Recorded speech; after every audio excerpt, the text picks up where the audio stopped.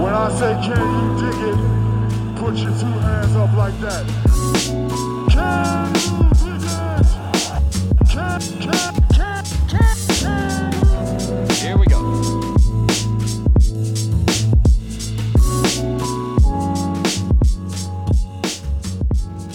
Hey, everybody. We are back with another episode of Can You Dig It, a podcast by silverscreenandroll.com. I'm Christian Rivas, joined by Jacob Rude, and later in the show, we'll be joined by James Boyd of the Indy Star to talk about Russell Westbrook trade packages, because we are at that point in the offseason, at least from a Lakers perspective. For teams that aren't the Lakers, the NBA playoffs are still going on. And honestly, there are two games that caught my attention today, or at least the ones I had the most fun watching. That was Warriors-Pelicans, which was just Curry and Jokic going at it. And then Warriors-Nuggets, yeah. Did I say Warriors-Pelicans? You did. That'd be a fun series. I mean, the Pelicans are fun right now. It'd be fun against anyone. But, yeah, Warriors-Nuggets was Curry and Jokic going at it. And then, Suns-Pelicans was the other game. I got ahead of myself a little bit. And we'll start with Suns-Pelicans, because I think the last time we recorded was coming off the heels of a Pelicans win and us talking about, like, how good this Pelicans team is, but we don't want to get ahead of ourselves in terms of what this team can be and the discourse around the Pelicans actually winning the Anthony Davis trade. Whatever. We're not gonna discuss that any further, Chris. It's just utter nonsense. What I will say is I have so many conflicting feelings about them, because on one hand, my Brandon Ingram agenda is thriving because he was really, really, really good again on Sunday night. 30 points on 11 of 23 shooting from the field to go along with 5 assists and 4 rebounds. So that's all good. Larry, productive off the bench, a plus 14 in the box score. All great stuff. I'm rooting for those guys hard. The fact that it has to be on the Pelicans just pains me. I don't like it. And I can throw in all of these, asterisks that Devin Booker isn't healthy and, Chris Paul doesn't look 100%, whatever.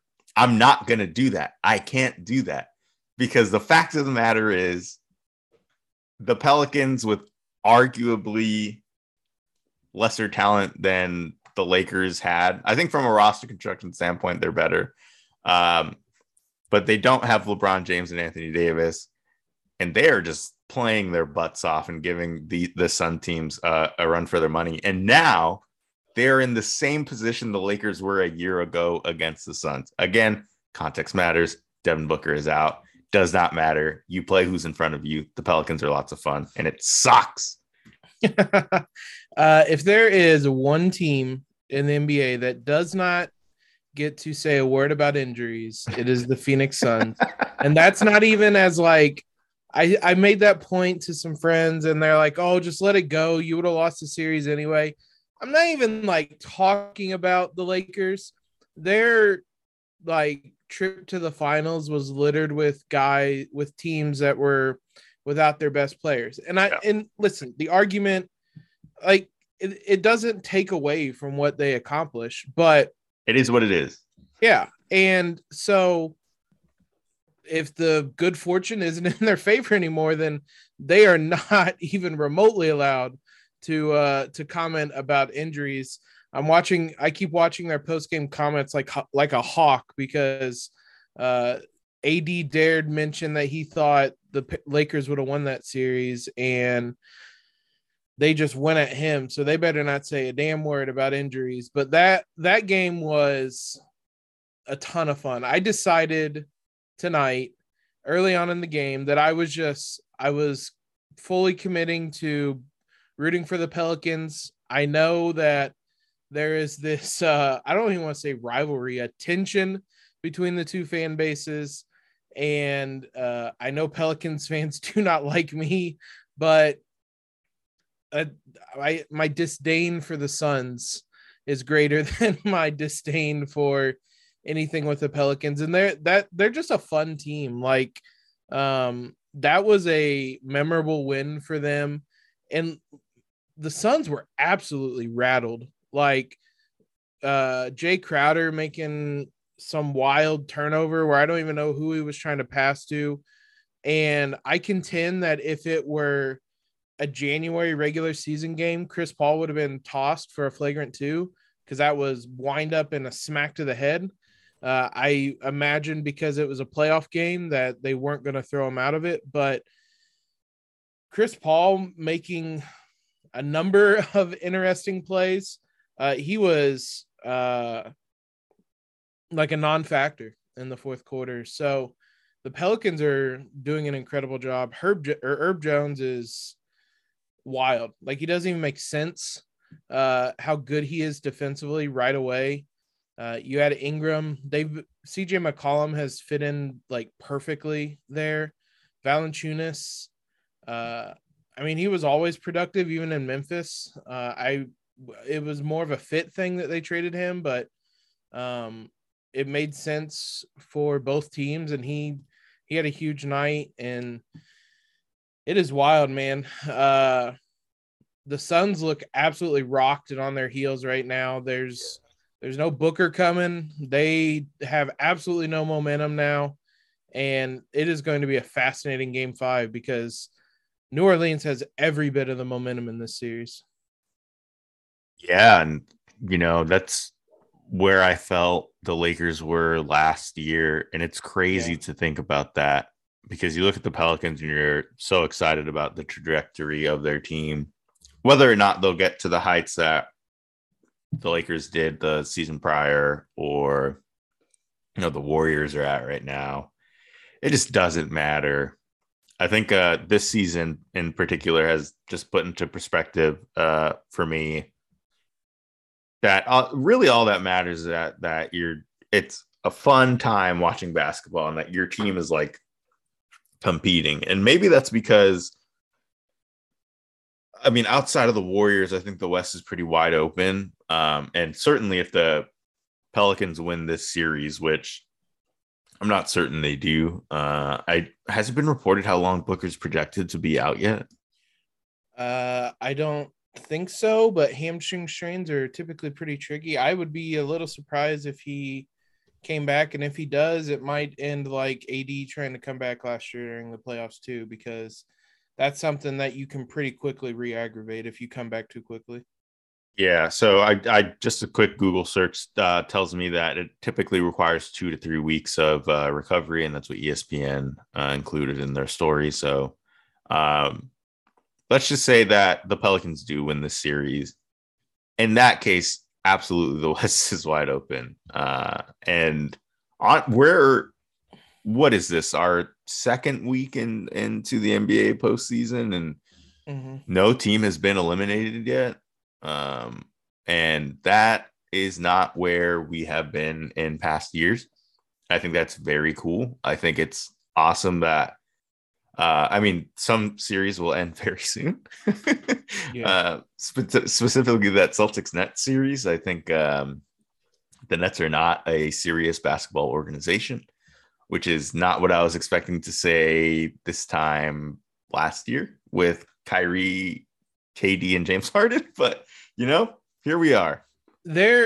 I just quickly on the Nets. For one, Kyrie has the least self-aware quotes ever after every game. Just stunning about how, oh, well, the Celtics have been gelling since Christmas and we haven't or whatever. It's like, yeah, because you wouldn't get a shot. Like, you're the reason. Two, for everything that is going or that has gone wrong, that is just all the wildness of the Nets season. Like, I feel like the one person you can't really criticize right now is Kevin Durant. Like, he's had a bad series, but like that man has carried everything for this franchise this season. And like, obviously he's being targeted.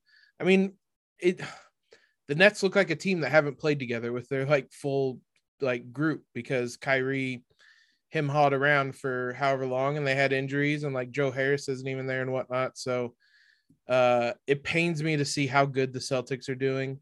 But yeah, the Nets are they look like the 7th seed they are.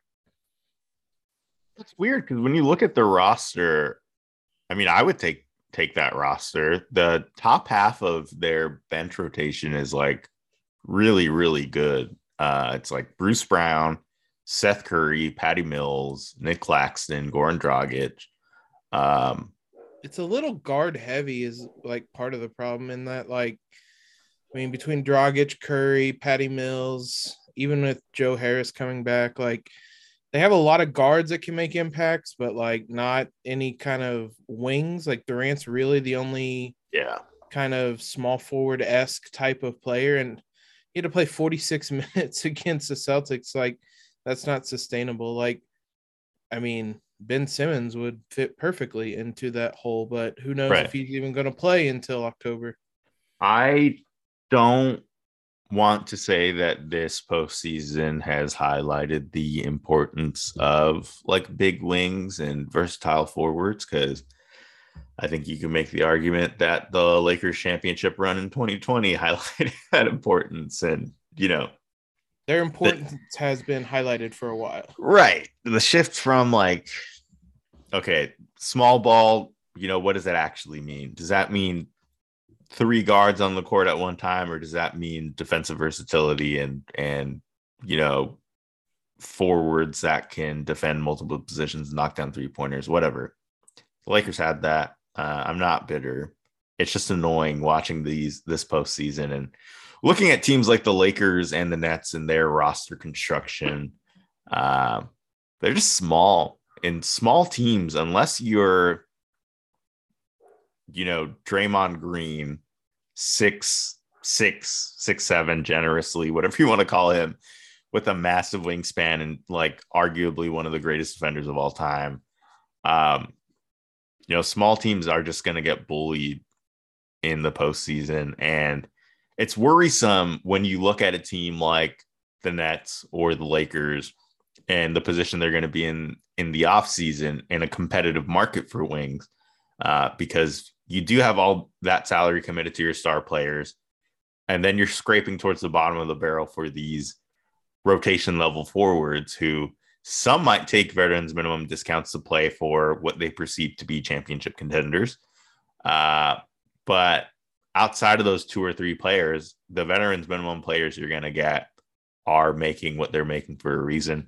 I tweeted the other day that, going strictly based off of vibes, Blake Griffin is absolutely a Laker next season. Oh God, I didn't even think about that.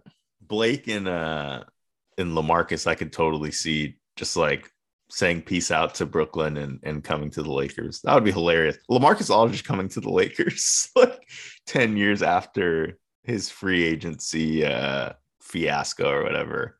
What a storybook ending to a very interesting time in Lakers history. I mean, it worked so well last time the Lakers took a big man from the Nets and employed him for most of the season. So, I mean, I don't know why they wouldn't go back to that well. The one thing that these playoffs, and this is kind of in line with that, I don't even know how to word it, but like the importance of depth, and like the team that like I adopted or whatever that I'm following for the playoffs is the Heat. I haven't really talked a ton about them because they're just mauling the Hawks, aside from giving up like a 16-0 run or whatever it was in game 3. They've pretty much dominated the Hawks, and they did again on Sunday. But like they have so much depth that they lose Kyle Lowry, and they just kind of dust off Victor Oladipo, who comes in and just absolutely like changed the game for him. Like he finishes a plus 28 in 23 minutes. He played like effectively the whole fourth. Actually, I can look like whole fourth quarter, maybe. He did play the entire fourth quarter, and he was like, he's a difference maker that hadn't played at any point this series yet. And it just frustrates me all over again that the Lakers went the path they did with their roster, because they had this type of depth. and they were able to turn to different guys in different situations and still get production and still remain a competitive team. And that's what it takes as much as anything else. Like, sure, you need this type of player and that type of player, but you just need depth and like guys willing to buy in. And like the Lakers had that season in the bubble. They had guys buying into their roles. They would be willing to not play this night, not play this series, play this series. And like, I don't know if the front office took that for granted or what. I know we've talked about this, so I don't want to fully rehash it, but watching that Heat series and seeing them turn to somebody who just like wasn't playing, not even just like in the rotation. Like Oladipo hadn't played at all in the postseason for them, at least meaningful minutes until tonight. Just reminded me that like the Lakers couldn't do that. Like the Lakers equivalent of that was to try to have Trevor Ariza play or Kent Bazemore, and that never went well this season. Yeah, I just really hope the postseason goes well, or the offseason goes well, and that my Blake Griffin to the Lakers prophecy is not fulfilled. I almost feel bad for putting it out into the universe, but again, I'm just a vessel for these messages. I do not send them.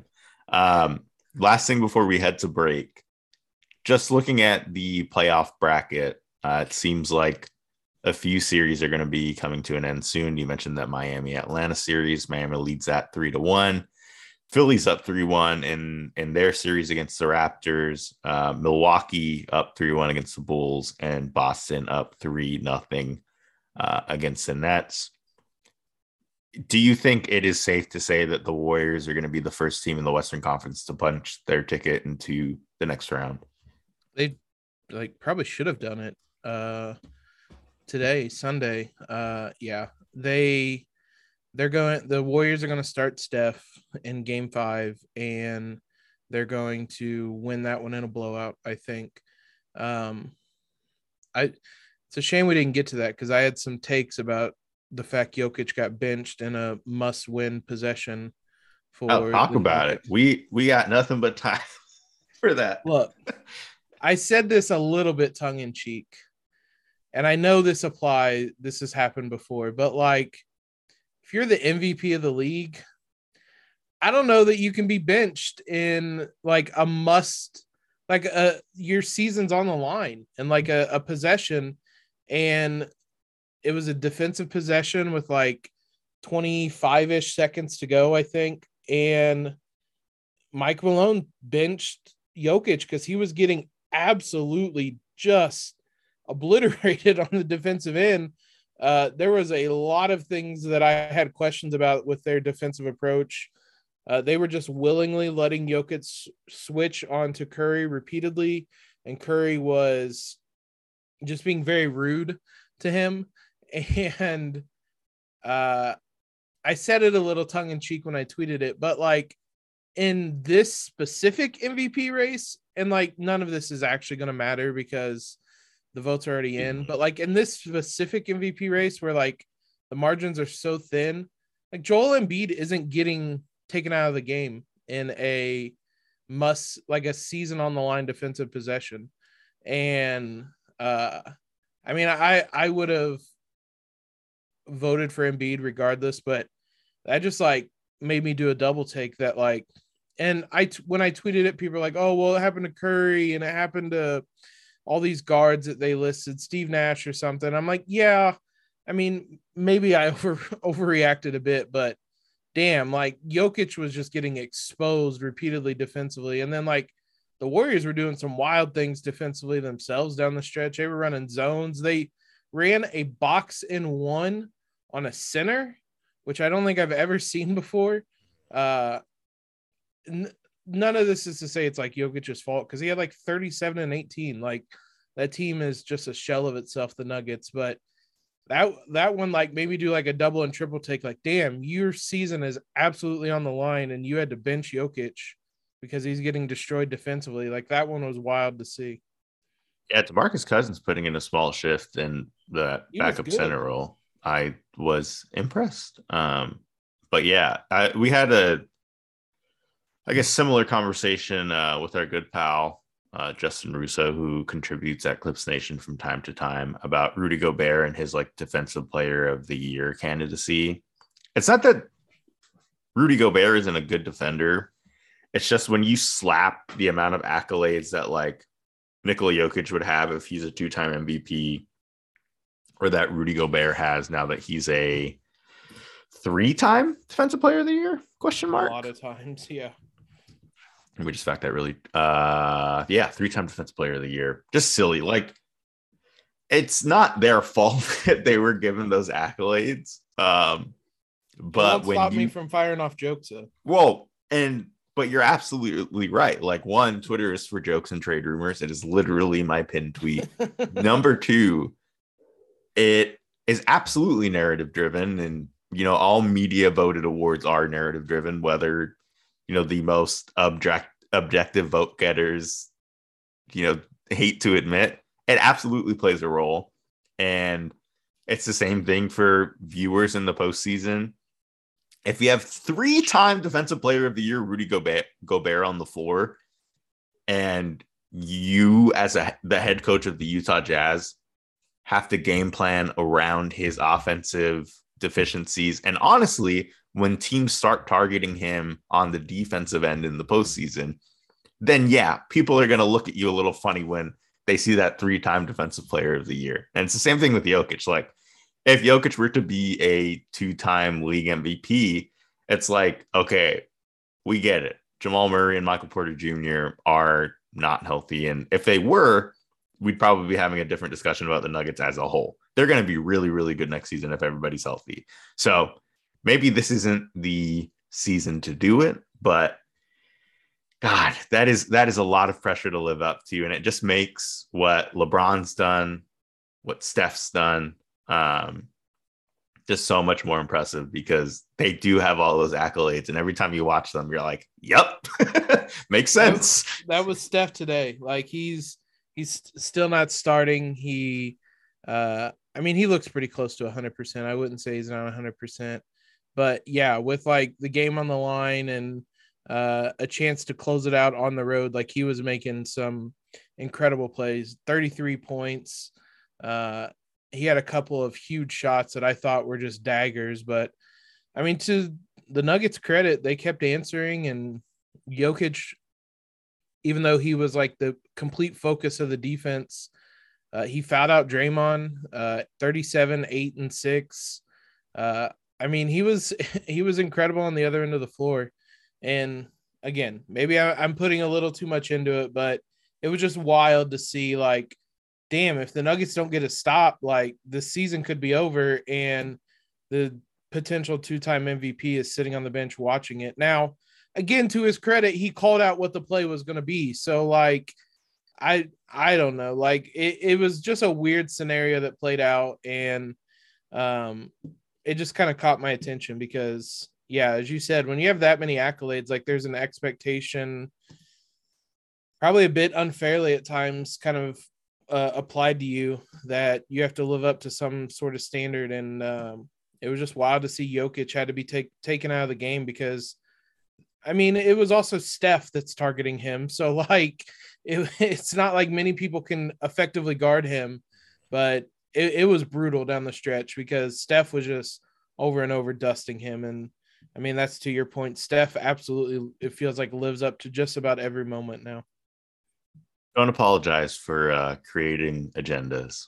I literally started the podcast off by saying it is hard for me to enjoy the Pelicans, arguably the most fun story in basketball, because of how much my agenda has to go into it. Hey, I wish it took 3.5 games for me to get there, but listen, come to this side. It's a lot more fun to cheer for Alvarado and Herb Jones and whatnot. And then next round, I'm not even entirely certain who they would play if they move on to the next round. Then when they face Luka or the Jazz or whatever, you can root against them. They would play either the Mavericks or the Jazz. That's, God damn, that is a wide open Western Conference. I'll end the show on this. Jose Alvarado is so cool that not even like Lin-Manuel Miranda name dropping him in like a song would make him less cool for me. He's incredible. I love that in game one, Chris Paul did knew that he was going to come from the corner to try to steal it and did like this, you're not going to get me. And then Alvarado got him tonight. It was incredible. Like there's a serotonin boost you get from watching this Suns team specifically just implode. And that was incredible to watch tonight. They suck. I don't like just because I think Chris Paul is a good basketball player doesn't mean I have to root for him. And I certainly don't have to root for Jay Crowder. I don't like Jay Crowder. That'll do it for this week's show. We will be back next half of this week's show. Yeah. Oh, you are absolutely right. It's not often we have a guest on this show. And so I'm so used to closing this show out, but you're absolutely right. We're going to take a quick break. And when we come back, we will have James Boyd, Indiana Pacers beat writer for the Indy Star, to talk about why the Pacers may or may not do a Russell Westbrook trade. That'll be us when we get back. And we're back, guys, and we are now joined by special guest today, Indianapolis Star Pacers beat writer James Boyd. James, both of us had very short seasons this year. How are you enjoying an early off season now for covering the Pacers? Yeah, so obviously it's my rookie season on the NBA beat, so I definitely appreciated having the time off, although it was kind of disappointing because I know some other first-year writers. Shout out to my guy, DeMichael Cole, covering the Grizzlies for the Commercial Appeal, whose season is still going. Obviously exciting times over there. But for me, it definitely was a good chance to kind of recalibrate and get ready for what should be a really big offseason, not only for the Pacers, but for the Lakers and a few other teams around the league. Yeah, it's going to be a really interesting offseason, as you said, for both teams. And they're both going to be pretty linked for the foreseeable future for obvious reasons. The Russell Westbrook future in LA is almost certainly done, and the Pacers are one of the teams that have been mentioned most as a potential trade destination for him. So we thought we'd bring James on to just talk about the potential of trading for him and things of that nature. And I believe about a week or so ago, you wrote a piece just talking about Russell Westbrook and the possibility of him coming to LA. You are not in favor of it. I mean, I guess just kind of what are your feelings about the Pacers potentially trading for him? So my biggest number one reason why I think they would not do it is because they got Tyrese Halliburton. If they had not gotten a player of his caliber at the trade deadline and they were still like full-blown tank mode with no real direction, then I can understand why you would, get a guy like Russell Westbrook, get his contract, get that expiring money to open up some cap space. But since you have a pretty special point guard already, I don't see the value, even if, you get Russell Westbrook and you get some first round picks and things like that, of the value of getting him and having him come in and either buying him out or playing him, at the detriment of your future point guard. And I don't know if you guys have seen, but they've, the Pacers president, Kevin Pritchard, he referred to Halliburton before he even played in his first game.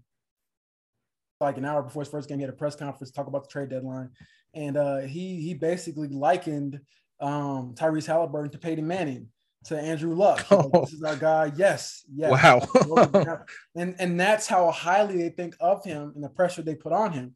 Rick Carlisle, the coach of the Pacers, he mentioned that Tyrese was a franchise caliber guard before they had formally met. This was like after the trade became official, and I was still, I think, in Atlanta at the time. So he's the number one reason why I don't think they would go after Russell Westbrook, although I understand it money-wise. And then number two, the second biggest reason is they do not intend to bottom out anytime again soon.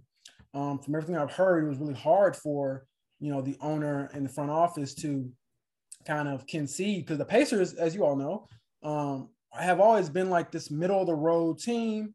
Outside of Reggie Miller years, they've never been like really, really bad, but never like all that great either. They had some Eastern Conference Finals runs, obviously, with Paul George. But this was the first time in like 30 years, and ironically, this would be their first time having a single-digit draft pick since 1989, that they bottomed out and really like tanked and not played well. not had a good season, and made some moves, obviously, that were not conducive to winning. So all that in mind, I do not see them running it back with this young core, possibly getting healthier. And then, basically if they trade for Russell Westbrook, conceding to have another bad season again for some draft picks that are really far off. Like if the draft picks were, next year, 2023, I think the Lakers can't even like trade a pick or something like that. First round pick that is until 2027. So that's a ways off. And I do think they would like to be more competitive, quicker than then. So those are my main two reasons. There's other reasons, but I'm sure you all can kind of explain why it will be, important for the Lakers to at least explore it. Because as you know, Malcolm Brogdon and Buddy Hield do have some value to the Lakers and what they can present as far as helping that team and their issues. I think where this conversation starts for a Lakers fan, and I guess where the hope is rooted in the idea that Malcolm Brogdon and Buddy Hield are like neutral assets because of their contracts. Like they're obviously good players, but I think after this season, Buddy still has 2 years on his contract and Malcolm will have 3. Yep. And I don't think people realize that Buddy's contract is sneaky good. Maybe he's still going to be slightly overpaid, but he's going to be making less money from here on out because of the way his contract is structured.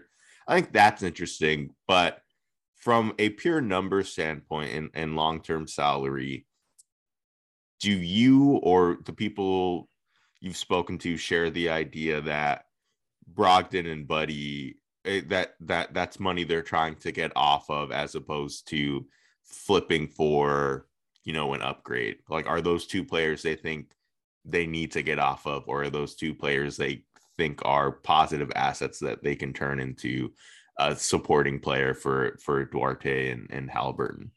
Yeah, so I would say, and I'll give you my political answer, I think that a lot of it is predicated on where they end up in the draft. If they end up with a top 3 pick, then they could very well say, hey, maybe we do want to flip these guys to get better assets.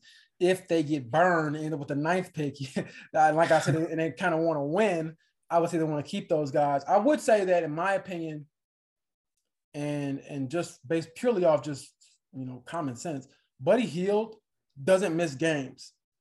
Malcolm Brogdon does. Like on average, he plays like 55 games a year. He's always injured with something.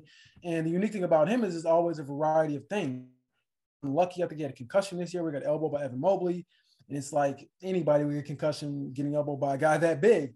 But I think he's the one, in my opinion, that will be more likely to get moved just because Buddy does space the floor a little bit better with shooting.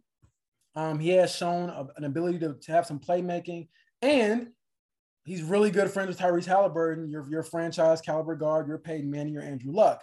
Now, that's not saying he can't be moved at all, but I would say that Malcolm Brogdon is probably a little more, in my opinion, likely to be moved just because if you're trying to, get better, get younger, and get healthier, checks every box as far as trying to get him out. And he does present some value. Like people know he's a good player. When he was healthy this year, he was pretty darn good. He had 19, 5, and 5. So it's not like he can't play. It's just that if he's not out there and you get a top 3 pick and you can pick a guy like Jaden Ivey or a guy like Jabari, those are guys that, might be able to fill that wing role and get younger and things like that. So that's the biggest thing for me is the health. Like if Malcolm Brogdon was healthy, I don't think he would even be really considered as like a trade piece, but the health and not being available is kind of hard to sell me on that because the guy is always hurt, frankly.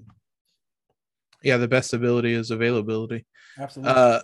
You kind of touched on that with something you said earlier, but I mean, these guys are due about $100 million, I think, between the two of them over the next couple of seasons. So, I mean, just from that standpoint alone, a rush trade would save them about $60 million. But I mean, as you said in the piece, and as you said earlier, it doesn't sound like they really have. You don't think they would have much interest in buying him out or John Walling him and sitting him aside for the whole season or anything like that? No, I could not picture the Pacers buying out a guy for $47 million and just not having him play.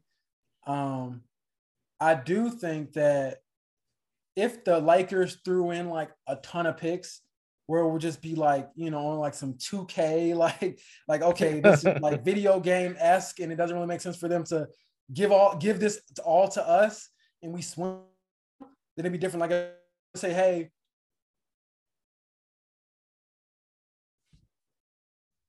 we don't have 5 first round and whatever, and Russell Westbrook, then I absolutely think they'll make that trade because it's just too good to be true. But realistically, from what I heard from Zach Lowe and a few others, they're throwing out Russell Westbrook and like 2 first round picks.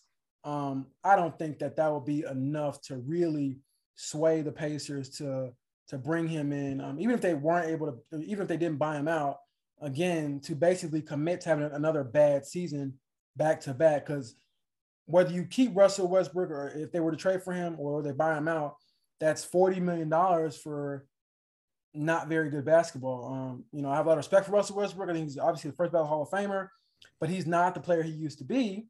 And what I, noticed in his exit interview, it doesn't seem like his mindset has maybe changed to realize who he is in the league now. He basically said, I didn't average a triple-double, so to me, that's like beneath my standards. Well, if you come to Indiana and you take the ball out of Tyrese Halliburton's hands, to average a triple-double, you're stopping Tyrese Halliburton's growth, and you're not going to win very many games. Like, could he get you to the play-in or the playoffs? Yes. But are they getting out the first round? No. And I just think that Tyrese Halliburton is too valuable. And frankly, right now in his career, he's much more efficient as a player than to kind of hand the keys to Russell Westbrook and see what he can do to kind of make you a okay basketball team. Would something like this, like a consolidation trade for a big short-term salary, be more enticing just to you as like somebody who follows basketball or from like a roster construction standpoint? If Russell Westbrook wasn't a guard, or if he was maybe like a more productive player than he is right now, because a name I've kind of drawn the Pacers to, or like even in a 3-team trade with the Lakers, is Gordon Hayward, because I know the Pacers have like long rumored interest in Gordon Hayward, and obviously the injuries have just piled on. Even I think after Gordon Hayward's initial injury, the Pacers, from what I read, still had some level of interest in Gordon Hayward, and obviously the hometown ties. Now I think it's a little less interesting because of just how often he's injured. But I'm curious if you thought, because the Pacers don't want to play Russell Westbrook or deal with the headache of sitting him, if somebody were to go to the Pacers in a 3-way trade, like a Gordon Hayward, or a different scenario is the Lakers getting a massive trade exception back for Russell Westbrook. Do you think the picks alone, or like a combination of, Talen Horton-Tucker, who Tyrese Halliburton's really close with, and a first-round pick, do you think that's enough for Brogdon and Buddy? I think that they wouldn't probably think so. They probably want a first for both guys, and possibly a young asset. But I do think you made an interesting point about Gordon Hayward, because I think that the Pacers are missing a true playmaking wing, which is obviously like, that's the league now. I mean, outside of your top guard, a lot of these really good teams have a lot of guys who can switch on defense, who can make plays on offense, and they're longer, lanky guys. And I think that Gordon Hayward, his type of player, style of player, is something that would entice them even more. Like, I would even say that that's more likely to happen than a Russell Westbrook trade, because, like you said, they have the ties to Indiana. But even outside of that, if you're gonna, the only caveat is the injuries. It's like, man, would I get rid of Malcolm Brogdon for a guy who is injured as much, if not more than him? But I do think his style of player is very conducive to what they would try to do, because they don't really have a wing that can make plays. They have O'Shea Brissett. He's pretty good. He's more of a slasher, kind of like a low maintenance, high reward type of guy. But I do think a guy like him will be more enticing. And that's probably why they want to hopefully get in that top, 4, 5, 3 range in the draft so they can pick somebody who's in that position and young, 20, 21 years old. So we'll see. But I think that obviously would be a much better avenue for them just because you don't want to clog your backcourt. I think even now with Malcolm Brogdon in the few games he played with Tyrese Halliburton, there were some questions about, okay, when does Tyrese shoot? When does he play make? When is Malcolm off the ball? And most of the time when they were in together, Malcolm did draw a lot of those late game scenarios when it was close. And it, begs the question of, okay, do you want to bring in someone else who's even more ball dominant than him? So they're in an interesting spot. But like I said, a lot of their problems, quote unquote, are good problems because they have a guy like Tyrese Halliburton who you have to think twice about before you make a trade for another guy who could come in and get touches and has to have the ball to be effective. It's good problems to have when your kind of baseline is Tyrese Halliburton, who 22, man. Yeah, and a ton of fun. Kind of switching to talking about Brogdon and Buddy in case there is some scenario, a 3-team trade, a 2-team trade, whatever it is, where those guys would come to LA. I wanted to talk a little bit about each of them. I'll save the Buddy talk because Lakers fans talked a lot about him last offseason, but Brogdon is an interesting player because he's only a handful of seasons removed from a 50, 40, 90 year, but also that's one of only 2 times he's played more than 60 games, which kind of seems to be the issue with him. I mean, how do you kind of judge him when he's very talented, but also it's impossible to look at him and not see all the injury issues as well? That's the biggest knock on him. He's a talented basketball player.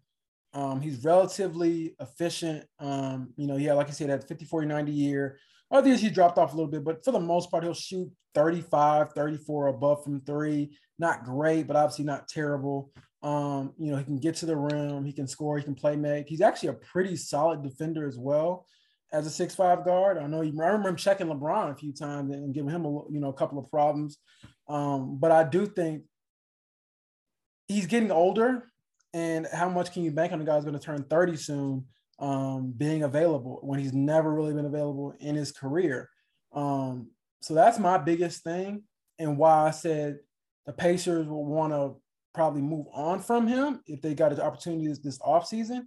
And also why, on the flip side, teams that would be interested in him have to realize, and the Lakers learned this in a hard lesson this year. It's like, yes, they can be healthy going into the offseason, this and that, but you kind of have to go off track record. Like, I don't expect LeBron and AD, well, mainly LeBron, to play 75 games for the rest of his career. He's an older guy. He's dealing with the injuries that us normal humans probably would have had a few years quicker than him. But I don't know if you're going to bring in a guy who is more injury prone than that and hope that, by some miracle, he can play 60 games, like you said, for the 3rd time in his career. I just don't think that's a feasible way to move. However, I do think it would be a better opportunity if they were able to sweeten the deal, whatever.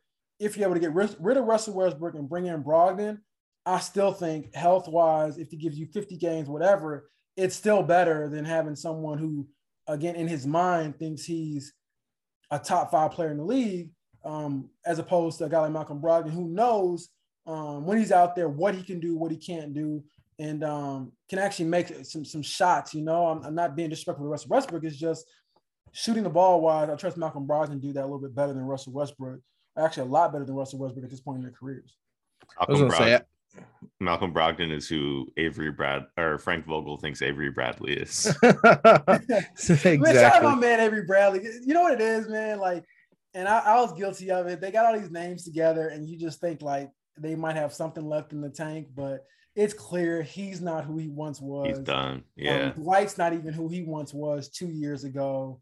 And things have changed so much. I was watching the game the other night, and JaVale McGee looks great out there, and I'm wow, this is the guy they got that go. Alex Caruso taking a charge on Giannis to help them not get swept. And I know Alex Caruso will pay that hurts. Listen to this, but I I do think going forward, it'll make them think twice about, getting older, aging players who have injury history. So we'll see. I mean, obviously, like I said, Pacers have Tyrese Halliburton, Lakers have LeBron James and AD. So with that alone, you should be able to figure out something to have a much better season than you had this past year. You swung big, you missed big. Someone's got to eat that crow and then move on and hopefully make some deals to so as LeBron tweeted out, he isn't watching the playoffs with the rest of us. Yeah, he also apparently has a LeBron curse this year or this playoffs as well. So I'm worried that he's tweeting that out a bit. But last thing, I mean, we can talk about Buddy a little bit, and he's kind of the opposite in terms of availability for Brogdon. This was his 4th season. He's played 80 plus games. And he played a really big role in Indiana when he got there. How was his kind of half season or third of a season in Indiana this season? I was shocked at his playmaking. Like his assist numbers went through the roof. It's probably because he played a ton when he was here. I don't know how much you want to play Buddy Hield if you're like a really good basketball team. I'm going to play him 30, 35 minutes a game. But his value is pretty unique because one thing that Rick Carlisle pointed out, and it's just the way the NBA is now, he's like, man, this guy's probably going to end his career as one of the most prolific three-point shooters ever. You don't think that he's a Hall of Famer. He's never been an all-star, but Buddy Hield can really shoot the ball.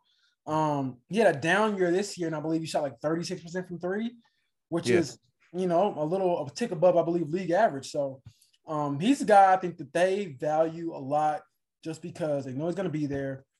They know his one gift or his one skill isn't going anywhere, and shooting usually doesn't leave you with age. Like he's not flying high above the rim. He's not attacking the paint.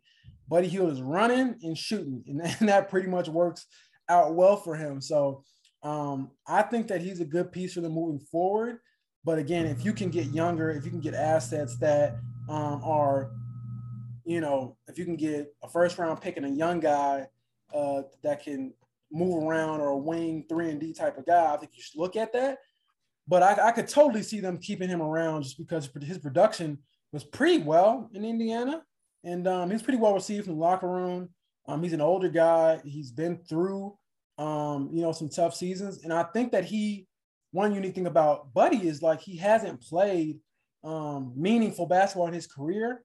So from everything I've heard, he's really wanting to be a part of, a playoff push, a playoff run, a play-in game, something to make his career kind of worth it. Because right now he's made a lot of money. He's shot a lot of threes. He's done relatively, well as far as what he's been asked to do in his career. But now he's like, man, he's saying like, dude, I just want to get to the playoffs. I've never experienced this before playing and actually having a chance to win games. So I think that alone is probably enough to convince the Pacers to maybe bring him back for this upcoming season. Just because, again, this doesn't say you can't trade him later. Like you can look at the trade deadline or for the upcoming season if things don't work out. But I think with years remaining on his contract, the way he shot the ball, his desire to play winning basketball and be a part of like winning basketball makes him a valuable asset moving forward.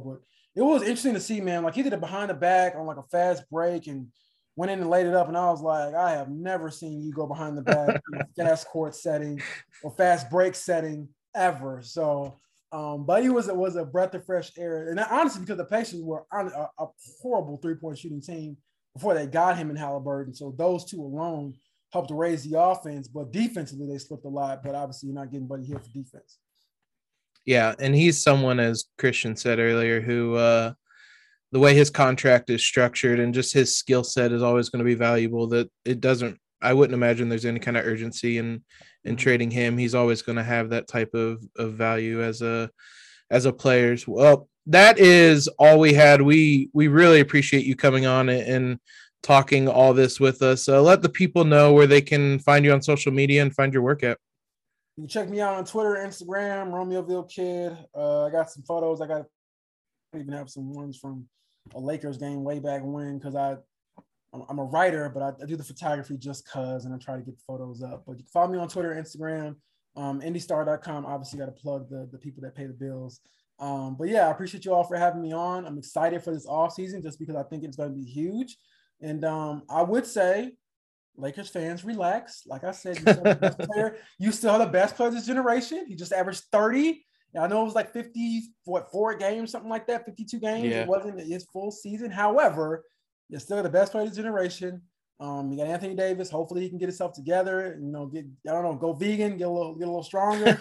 We'll see what happens, but it should be fun. And obviously, there's a lot of playoff basketball left. So if you're a basketball fan, make sure you tune in for that and don't be a hater and enjoy what could happen, because it's pretty much wide open this year. Although the Warriors are making me a little nervous because they got Steph 2.0 over there in Jordan Poole. It has been a nice palate cleanser after a terrible Lakers season to watch playoff basketball. So again, appreciate you coming on, and we will be back next week, guys, to perhaps talk with some Hornets people about potential trade over there as well. So make sure you guys are subscribed if you haven't already, and have a great one.